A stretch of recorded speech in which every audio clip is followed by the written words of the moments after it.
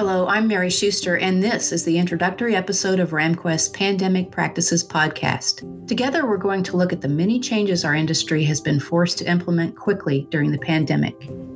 As you know, many of the new technologies and practices now in use had been nothing more than distant plans for most title companies prior to 2020.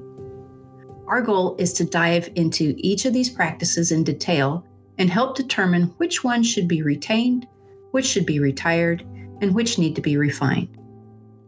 In each episode, you'll hear from industry leaders and your peers who are facing the same challenges you are every day. You'll walk away with new insights, tips, and even tools to improve your operation.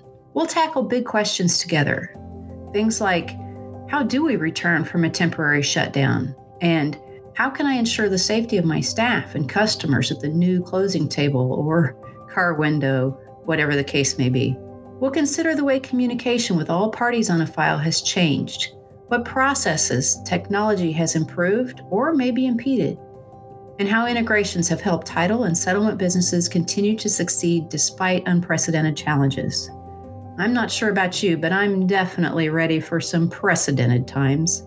Until then, though, I believe this podcast will help any title company feel more confident in the work at hand and maybe even solve some issues that have been causing late night work or worry.